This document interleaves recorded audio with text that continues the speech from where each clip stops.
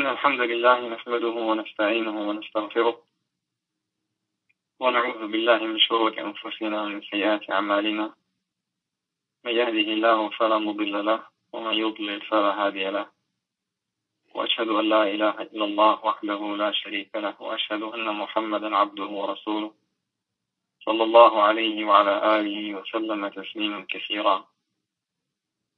أما بعد, to proceed, we're continuing on with the Hadith of Zara that is narrated by Al-Bukhari and Muslim في الصحيحين. And we're going to pick up inshallah where we left off last time, and we're going to start with what the 11th woman said about her husband, and she is Zara. She's the one whom the hadith is named after. So she said, Zawji Abu Zara, my husband is Abu Zara. Sama Abu Zara. So what is Abu Zara? This is again the same style as we had spoken about in the previous session, where a person speaking according to the style of Arabic speech will attempt to emphasize and magnify the affair of that which he's speaking about by mentioning it and then saying, and what knowledge have you of such and such, repeating the same words. So she said, my husband is Abu Zara, and what knowledge have you of Abu Zara? أناس من حلي أذني. He has caused my ears to move from jewelry. Anasa means he caused them to move. And the nose is a specific type of movement, as the scholars mention, which is when anything hanging moves, it is called a nose. So basically she's saying that he has gifted her with jewelry, and this jewelry was so heavy that it has caused her ears to move. In some of the narrations that Al-Hafiz mentioned in the Fath, she also mentioned that he gave her other jewelry, using the word fara'iyya, and the scholars differed regarding what exactly that meant. Some of them said that he gifted her with jewelry to wear around her neck, and that which she wears around her wrists, and some mentioned that which she wears around her ankles, as in anklets and the like. And then she said, وَمَلَأَ مِنْ شَحْمٍ عَضُبَيَّ, and he filled my arms, al-'adud specifically is the upper arm, with fat, meaning I have gotten fat with him. So she's saying that not only did he gift her with jewelry, but also he has provided for her plenty, such that she gained weight and she became comfortable and she fattened. And the people of knowledge mentioned specifically that she mentioned her upper arms because this is the first thing that a person would notice as regards weight, as they are usually exposed and usually visible. Also, another thing that can be mentioned here is that this may be a sign and indication of the fact that she does not have to labor and work hard at home, meaning that he has provided her with service, with servants, with maid servants and the like, in order to reduce the burden of work upon her. And there is more in the narration we shall see that indicates this particular meaning. And also this is sometimes the last part of the body to gain weight after everything else has gained weight, meaning she has filled out because of what he has been providing for her. She says, وَبَدِّحَنِي فَبَدِحَتْ إِلَيَّ نَفْسِي, and he has glorified or magnified or deemed me or treated me great until I started thinking that I was great. She is speaking about her treatment of her and how he viewed her and how he convinced her that she was, until she was herself convinced that she was as great as she was in his eyes. وجدني في أهل غنيمة بشق. In another narration, بشق. He found me in a people who had sheep in shiq or shaq. Shiq is a reference to a place, and likewise shaq, according to some of the people of knowledge. Some of them said no, shaq with the fath is a reference to the side of a mountain, meaning they were so few, these people that she is from, that they could all fit and live on the side of a mountain. They were not a great tribe or a big number of people. Some of the people of knowledge said shit with the kasr is actually in reference to the difficulty that they were living in and the hardship that they were enduring. And the fact that she said Ghunayma versus Ghanam is also an indication of the difficulty and the meager means that they had. Because Ghunayma is a reference to the fact that the sheep that they had were very few.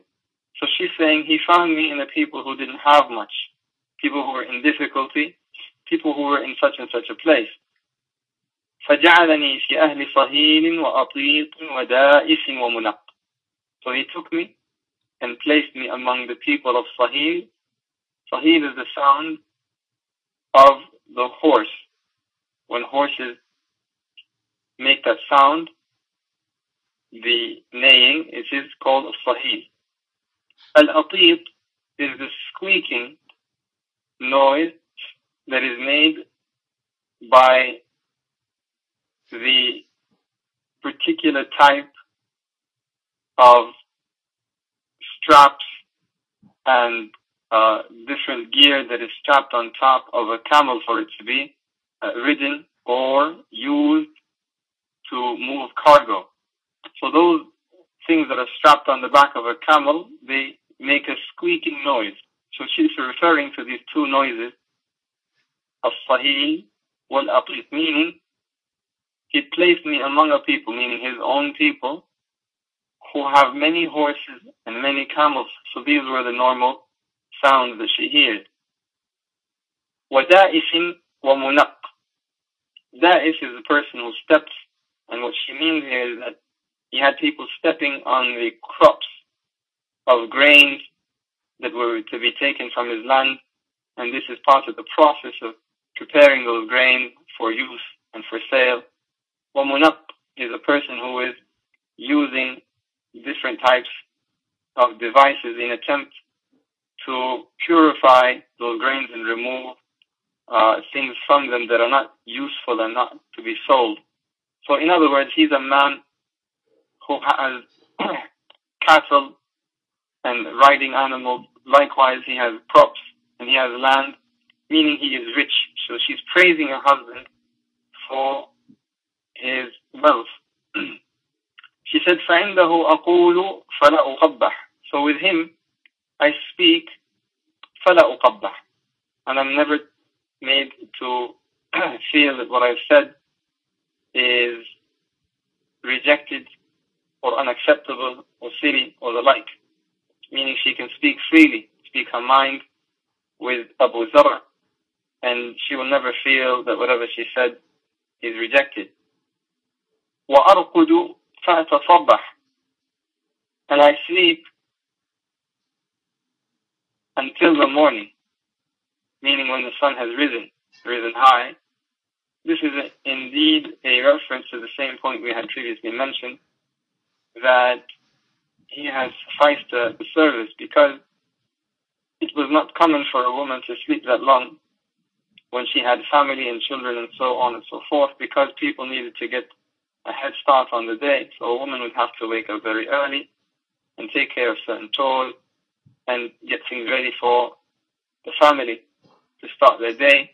So the fact that she can sleep in and sleep in late until the sun has risen high while other people need to get things done means that she has service being provided for her. She has servants taking care of things, so that she does not have to rush and worry about things being taken care of because they're already being taken care of for her. وأشرب فأتقنح. She says, and I drink until the point that I'm drinking by force, meaning that I don't drink just to quench my thirst, but I drink even in excess beyond that. She's referring to the plentifulness that her husband is putting her in, and how there is plenty milk, plenty things to drink. So there is no fear of thirst with him, as there may be fear of thirst where she first began, where he found her with her family. And then she said, Ummu Abi Zar'in fama Ummu Abi Zar', the mother of Abu Zar'. And what knowledge have you of the mother of Abu Zar'? Now she's talking about her in-law. She said, عقومها رَدَاح. Her vessels are large and humongous. She's talking about the vessels of her mother-in-law that she puts her belongings in, like containers and the like. And she's saying they're very large, meaning she's a woman of wealth as well. And she's someone who has a great deal of belongings, and so she needs all these different types of vessels and containers to place her belongings in. So, in other words, she is praising the wealth of the family and the fact that they have many belongings. رُقُومُهَا رَدَاحٌ وَبَيْتُهَا فَسَاحٌ. And then she mentioned the second trait, that her house is vast, is large. The house of her mother-in-law is very large. And then she said, Ibn Abi Zar'in famabnu Abi Zar', the son of Abu Zar'. And what is the son of Abu Zar'? Here the scholars mention that this is his son from other than her. And usually, Al-Hafiz ibn Hajar mentioned, usually a woman will find it difficult to stomach the son of her husband from other than her, such that she may find it tiring to serve him, or that he's with her, or so on and so forth. But in this particular case, she's actually praising the son of Abu Zar'. So she said, مَضْجِعُهُ كَمَثَلِّ شَطْبَةٍ. His sleep is like the taking of a sword out of its scabbard, meaning the amount of time he sleeps is very brief. It takes as long as it takes to take a sword out of its scabbard. In other words, he sleeps very little. Al-Hafiz ibn Hajar, this is the interpretation that he mentioned. And this means that if she was to visit her, for example, and he was to take a nap in her place, that he would stay there for such a brief amount of time, it would cause her no grief, cause her no difficulty, and not be a burden whatsoever. وَيُشْبِعُهُ ذِرَاعُ الْجَفْرَةِ. And he would be satiated by eating the arm of a small goat, or the like. Al-Jafra is the small goat or the like, meaning he does not eat a great amount of food. A very small amount of food would be sufficient to satiate him. And then she said, Bintu Abi Zar'in sama Bintu Abi Zar', the daughter of Abu Zar'. And what knowledge have you of the daughter of Abu Zar'? طوع أبيها وطوع أمها. Obedient to her father, obedient to her mother. She's describing this daughter that she is forthcoming with obedience, and that whatever they direct her to and guide her to, she immediately complies. وملء كسائها وغيظ جارتها. And she is the fill of her kisa'. The kisa' is a type of garment that is worn. She is the fill of her garment, meaning she is also in good health, in good shape, and she has a full body, she has filled her clothing, meaning she is also well provided for by Abu Zar'. وَغَيْظُ جَارَتِهَا. And she is the cause of envy or jealousy or hatred to her neighbor, meaning from the good life that she is enjoying and the envy that her neighbor is experiencing. Some of the people of knowledge have mentioned that there is a narration that she is actually the غيظ of ضرتها,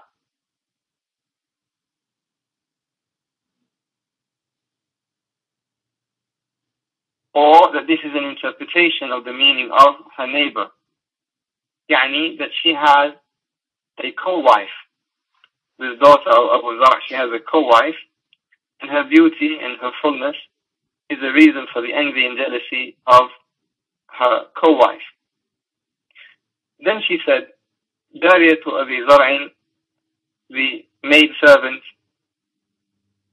of Abu Zar. And what knowledge have you of the maid servant of Abu Zar?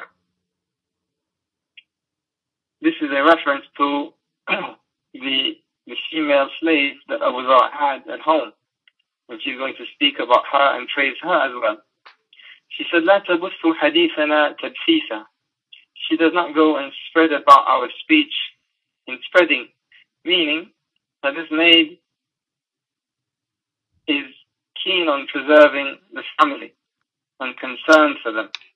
And whatever she overhears of their discussions and the secrets of the household, and whatever may happen behind closed doors, she does not go about and spread that and make it public knowledge and cause people to become aware of what is happening in their home. وَلَا تُنَقِّفُ مِيرَتَنَا تَنْقِيسًا. Continuing with describing this maidservant, she said, and she does not تُنَقِّف our mira, meaning our food.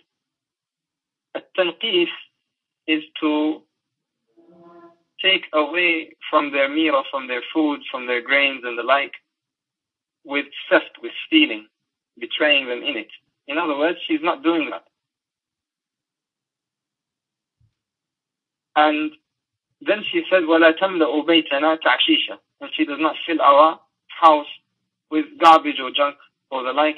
In other words, she is to be trusted with regards to our secrets, trusted with regards to our belongings, and likewise, she is keen on maintaining our house in good condition, good service, and cleanliness. And then she said, خرج أبو زرع والأوطاب تمخط. Abu Zar left, meaning one day, when al-awtab, and the awtab is the plural of wap, and it is the vessel in which the milk is collected. They were being shaken, in other words, to collect the butter and the like from the milk. So this is the time of plentifulness, and this is the time of spring, when there was a lot of rain falling, and the ground was lush, and the cattle was eating well, and so the milk was plenty, and so people were collecting the butter from the milk. So she's talking about the general state of plentifulness of that particular time when Abu Zar went out. And then she mentioned he saw a woman, he met a woman who had along with her 2 children of hers, the like of leopards. In one of the narrations, it is mentioned that she was a young woman, this woman that Abu Zar met. And the fact that she described her 2 children as the like of leopard, meaning in their vigor and in their strength and how they seem to be particularly precocious in their development. And this is something that men look for when they notice that a woman gives birth to handsome and well-developed children. then this is a reason for a man to seek to marry such a woman, because he would hope for his progeny from her to be the like. She's talking now about the fitna that this woman called for Abu Zara. She described her two children, that they were like of the leopards, and then she said, يَلْعَبَانِ مِنْ تَحْتِ خَصْرِهَا بِرُمَّانَتَيْنِ. And they were playing from underneath her khasr, her waist, with two pomegranates. Some of the people of knowledge have taken this literally, meaning that she was laying down on her back, and the way she was laying down caused there to be a gap between the ground, between the floor and the small of her back. And so these two kids were passing to each other a pomegranate, or two pomegranates rather, under her back. And this is a description, in reality, of this woman's form and shape. Others from among the people of knowledge were saying that this is actually an analogy, where the woman was neither lying down, nor were they actually playing with pomegranates. Rather, she was talking about this woman's chest and how her children were touching her chest. And she likened her chest to pomegranates, meaning that she's young and virile, healthy, and so on. And so this caused a fitna for Abu Zara. So she said, so he divorced me and married her. Now it is unknown in this narration whether Abu Zara had other wives along with Zara at the same time, and so he freed a slot by divorcing her, for lack of a better expression, and then married this woman, or if Zara was the only woman that was with him at the time and he divorced her and married this woman. But the end result is that this woman caused the fitna for Abu Zara, so he divorced Zara and married this woman. Zara then said, فَنَكَحْتُ بَعْدَهُ رَجُلًا سَرِيًّا. So I married after him a man who is a sari, meaning from the who's who of the society, a man of great status among his people, both in his beauty, his image, and some of the people of knowledge have said, rather this is a reference to his generosity. ركب شريا وأخذ خطيا.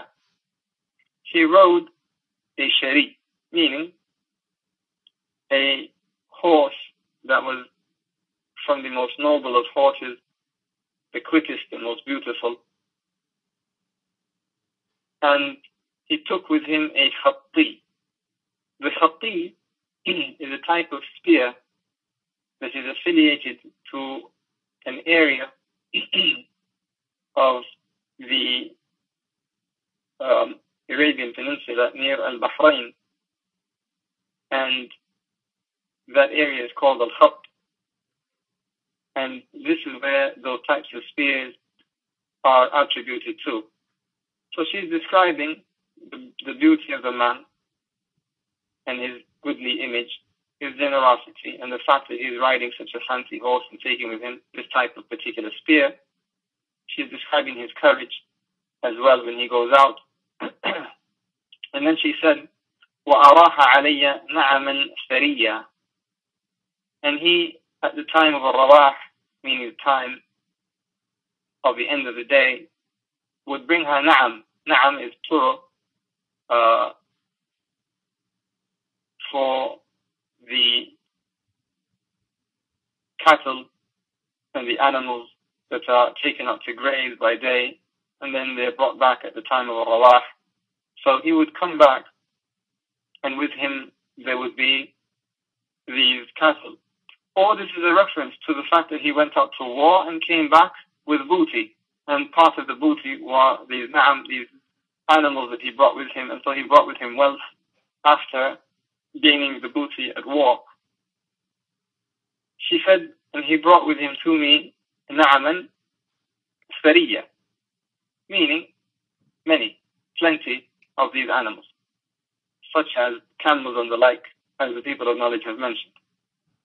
She said, وَأَعْطَانِي مِنْ كُلِّ رَائِحَةٍ زَوْجًا, and he gave me of every type a couple. So, for example, 2 camels, 2 cows, 2 sheep, and so on and so forth. Meaning, he gave her a good bit of wealth. And he said to me, كُلِي أُمَّ زَرْعٍ وَمِيرِي أَهْلَكِ. It could also mean that he gave her a couple of everything, not just these animals, but everything that a man would normally give to his family. He gave her 2 of each. And he said to her, كُلِي أُمَّ زَرْعٍ وَمِيرِي أَهْلَكِ, eat, O Zara, and gift your family, and grant your family, provide for your family. So he's not just being generous with her, this new husband, but he's also being generous with her family. And he welcomes and invites her to spend from his wealth upon her family. This is an extreme form of a man's generosity. And then she said, فَلَوْ جَمَعْتُ كُلَّ شَيْءٍ أَعْطَانِيهِ مَا بَلَغَ أَصْغَرَ آنِيَةِ أَبِي زَرْعٍ. So if I went, she said, and I gathered everything this man gave me, it would not compare to the smallest vessel or container of Abu Zar.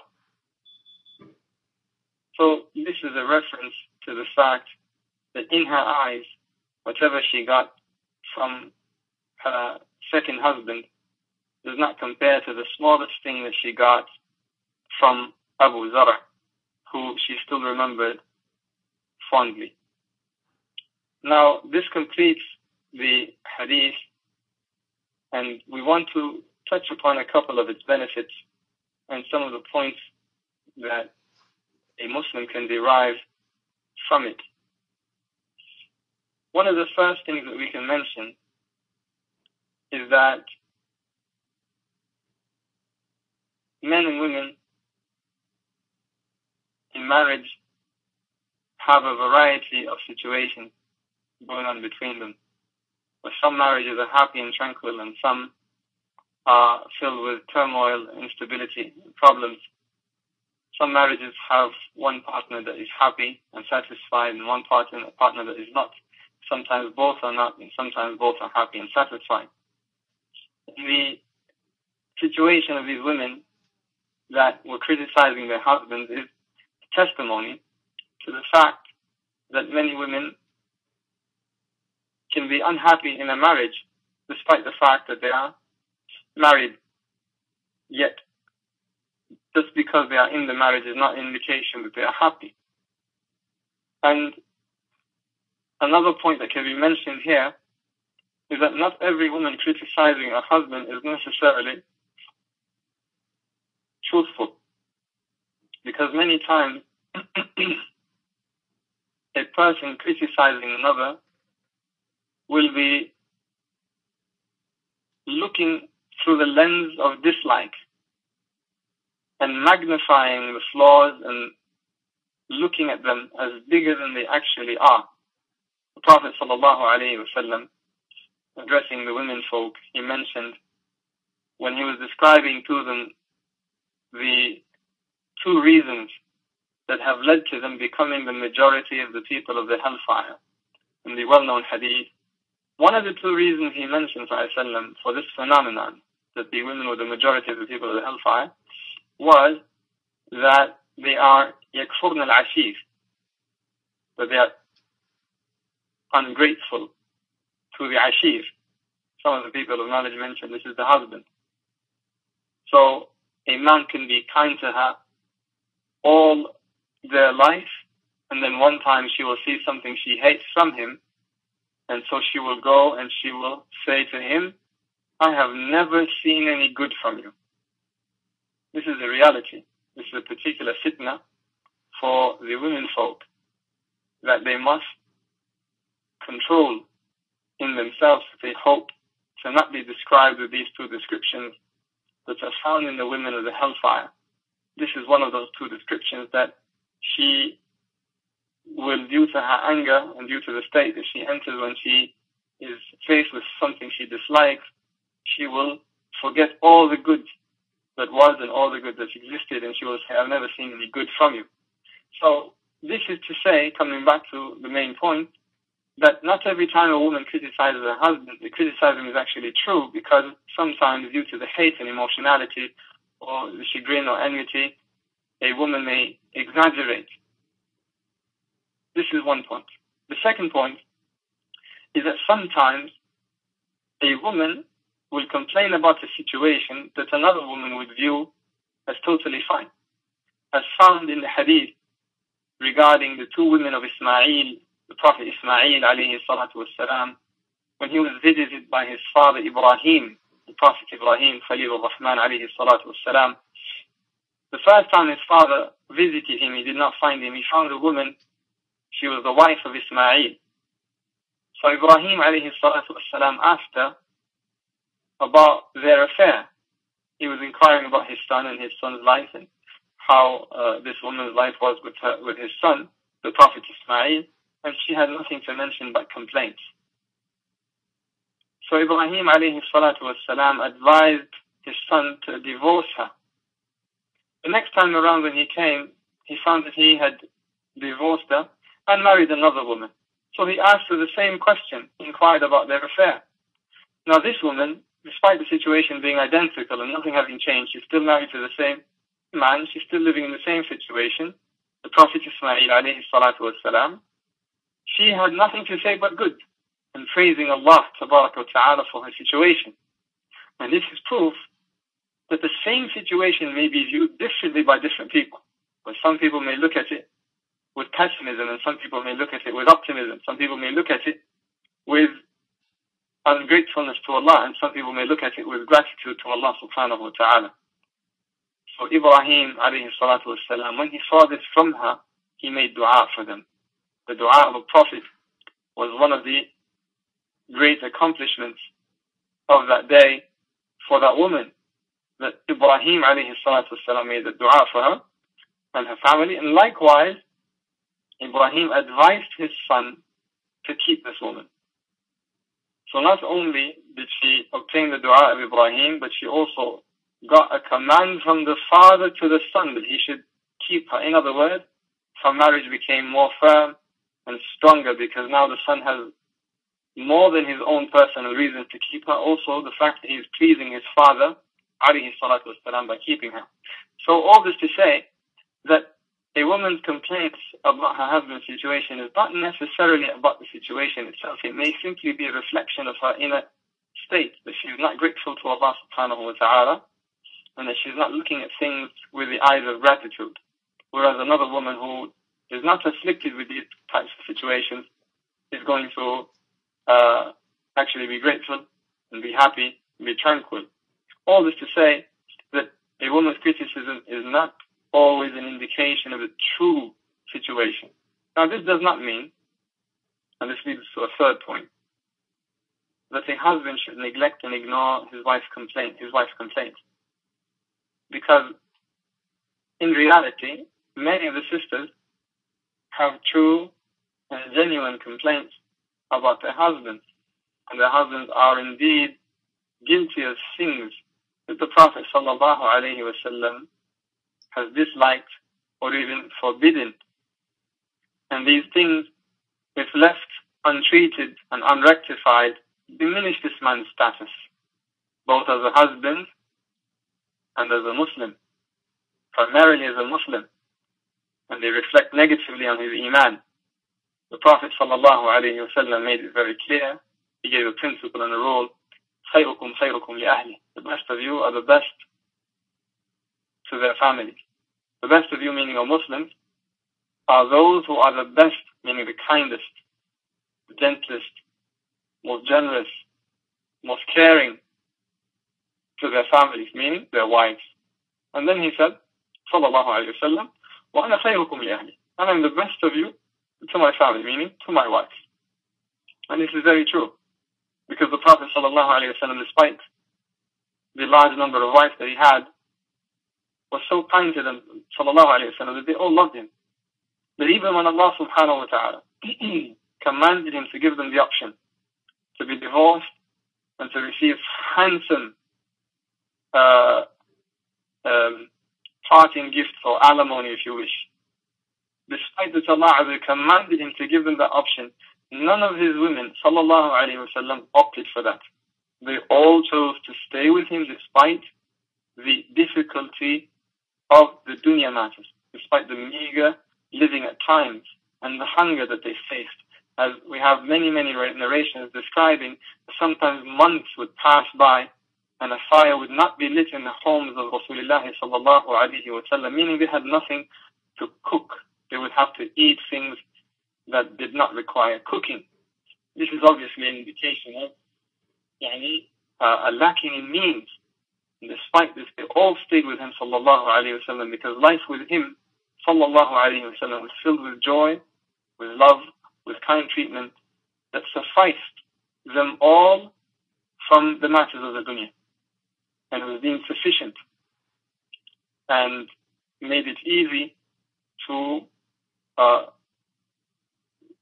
deal with the difficulties of meager living. Another point that can be discussed regarding this hadith is the fact that the Messenger ﷺ is very near to his family and available for them, such that he would be willing to listen to Aisha radiallahu ta'ala anha narrate such a long story. This is the man who is leading the nation. This is the man who is the general of the armies of Islam. This is the man who is the recipient of the revelation of the heavens. This is the man who is in the company of the angel Gabriel alayhi salam. This is the man who has the responsibility to spread the religion of Allah all throughout earth. This is a man of the greatest status, the seal of the prophets. And yet, he has time for his young wife Aisha radiallahu anha to sit there and listen to her as she goes on and tells him this long story that has few benefits for him, sallallahu alayhi wa sallam. But the main benefit for him is what? Is to give his wife congenial, pleasant, happy company and gives her joy, fill her heart with joy by listening to her, paying attention. And we know that he was paying attention, sallallahu alayhi wa sallam, by the fact that at the conclusion of her narration, he said to her, كُنْتُ لَكِ كَأَبِي زَرْعٍ لِأُمِّ زَرْعٍ. May I be to you like Abu Zar to Zara. Meaning, out of all these men, may Allah make me as precious to you as Abu Zar was to Zara. So he sallallahu alayhi wa sallam listened to the whole story, and he wanted to share with his wife this point, that he would love to be of such a status in her heart, sallallahu alayhi wa alihi wa sallam. In some of the narrations it is mentioned that he said, however, I will not divorce you. However, I will not divorce you, meaning that this is the difference between me and him. I will not divorce you. And this, the scholars mention, is something that is preferred and liked. To give a woman the assurance to know that she is a staple, that she is permanent, that there is no disruption in her family life, that she is going to be in a situation permanently, a situation that she's happy in. However, Al-Hafiz Ibn Hajar, rahimahullah ta'ala, he mentioned a point of benefit that sometimes it is not preferred to mention these kinds of things in a situation where a man knows that his spouse is going to take things for granted if she knows this, such that it becomes ill-advised to tell her this if it will lead her to having some shortcomings or fall into mistreatment of her husband and take him for granted. If this is the case, then this is not preferred. Then it would be considered good management of the household to refrain from saying things that will cause turmoil in the household. This all goes back to a person's understanding and the level of insight that they have as regards the personal situation at home. Also, another angle that can be covered regarding this particular point is that angle which is mentioned by some of the people of knowledge, that it is he sallallahu alayhi wa sallam that actually narrated the hadith. Now, the copy that we have in Bukhari and Muslim does not mention that he sallallahu alayhi wa sallam is the narrator, rather that he is the listener, indicates that he's the listener. However, other versions of this narration mention that he sallallahu alayhi wa sallam is the one that told Aisha the full story, and then mentioned those closing words, "May I be to you like Abu Zara was to Zara." Now, this, if it is indeed the case, indicates an additional point beyond that which we have already mentioned, and that is that he sallallahu alayhi wa sallam would choose and pick his speech in a way that is befitting for the listener. Aisha, as you recall, is the youngest of his wives. In fact, the age difference between them was vast. He sallallahu alayhi wa sallam was more than 40 years older than her. Salawatullahi wa salamuhu alayhi. He was more than 40 years her senior. And so, it was part of his wisdom and his tremendous character, sallallahu alayhi wa sallam, to accommodate her and her age. And this is found and seen all throughout his sunnah, sallallahu alayhi wa sallam. Such as in the well-known story when he went out to battle, sallallahu alayhi wa sallam, and Aisha accompanied him. She was part of the caravan of the army. And so he said to the army, sallallahu alayhi wa sallam, taqaddamu, move ahead of us. So he fell back with Aisha radiallahu ta'ala anha, and they let the army proceed without them. And when the coast was clear and there was nobody there but the two of them, he said, "Come on, I want to race you." So they raced. They got on foot and they ran together. And Aisha radiallahu ta'ala anha, she won that race. She was young and she was still thin and light of weight. Years later, it so happened that Aisha radiallahu ta'ala anha was again traveling with the Messenger on one of his battles. But now, she had become fleshy, she had gained some weight. So he sallallahu alayhi wa sallam said to the army, "Proceed, move ahead." So when they had moved ahead and it was just him and her, they got on foot and he said to her, "Come on, let's race." So they raced. And this time he won the race, sallallahu alayhi wa sallam. They ran together and he, sallallahu alayhi wa sallam, came out ahead. So then he said to her, "Aisha, this one is in return for that one." So he, sallallahu alayhi wa sallam, was very pleasant company for his wife and very joyous company for her despite the age difference. In addition to the fact that he, sallallahu alayhi wa sallam, used to accommodate her age, accommodate her needs. He would even let her watch the Abyssinians as they played with their spears. And she would hide behind him and look from behind his shoulders, sallallahu alayhi wa sallam, and he would stand for a long time to let her look, sallallahu alayhi wa sallam, to accommodate her, different little things here and there, showing her care and showing her concern, and joking with her, and the likes of these things, well known and established in his sunnah. So this is an additional point that can be extracted from this hadith, how a man should be with his family, attentive and listening, giving them good company, and being joyous with them and listening to whatever they want to share with him. Now, a point may be raised here regarding the matter of these complaints and his backbiting. What is the ruling of backbiting? Backbiting in Islam, to speak about someone truthfully regarding that which is found in them, but they dislike, that should be spoken about, this is forbidden in Islam. If a person is known to, for example, to be greedy, and it is a fact that they are greedy, and you say about them that they are greedy, this is backbiting. To mention your brother or your sister in Islam with that which is true, and that which they dislike being said about them, this is considered backbiting. So, these women, at best, were backbiting their husbands. And as we know, this is one of the major sins. So what is the ruling here regarding this being narrated? The answer is that there was no need for the Messenger of Allah sallallahu alaihi wasallam to speak about this, because he was not present when these women were speaking. And what is being discussed here is the narration of what they said, not an analysis of it. So if he sallallahu alaihi wasallam was present when they said this, then there is a duty to talk about the sin and to stop the sin from recurring. تغيير المنكر.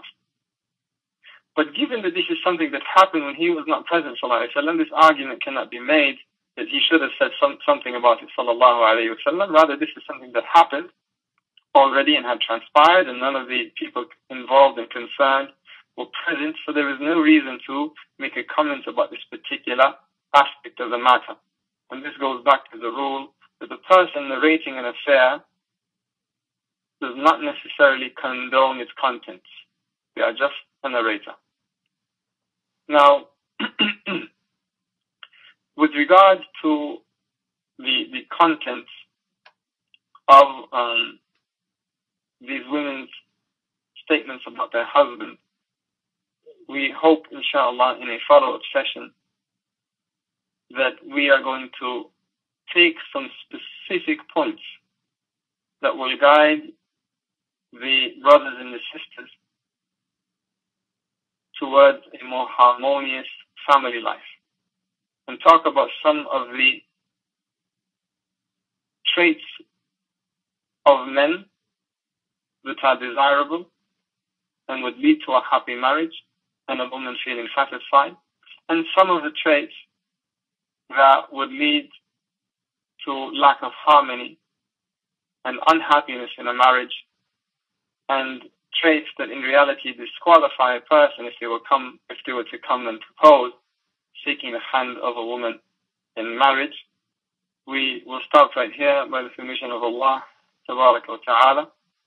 We ask Allah Jalla wa Ala to accept from us that which we have engaged in of discussing the prophetic narrations and their benefits and listening to that. And we ask Allah Subhanahu wa Ta'ala to bless this for us and to hold it for us and reward us for it until the Day of Judgment. And may Allah Subhanahu wa Ta'ala grant success to all those who participated by listening or attending or spreading this. And likewise, may Allah reward lavishly the organizers and put this on the scales of good deeds on the Day of Judgment. Wallahu a'lam. وصلى الله وسلم وبارك على نبينا محمد وعلى آله وصحبه أجمعين.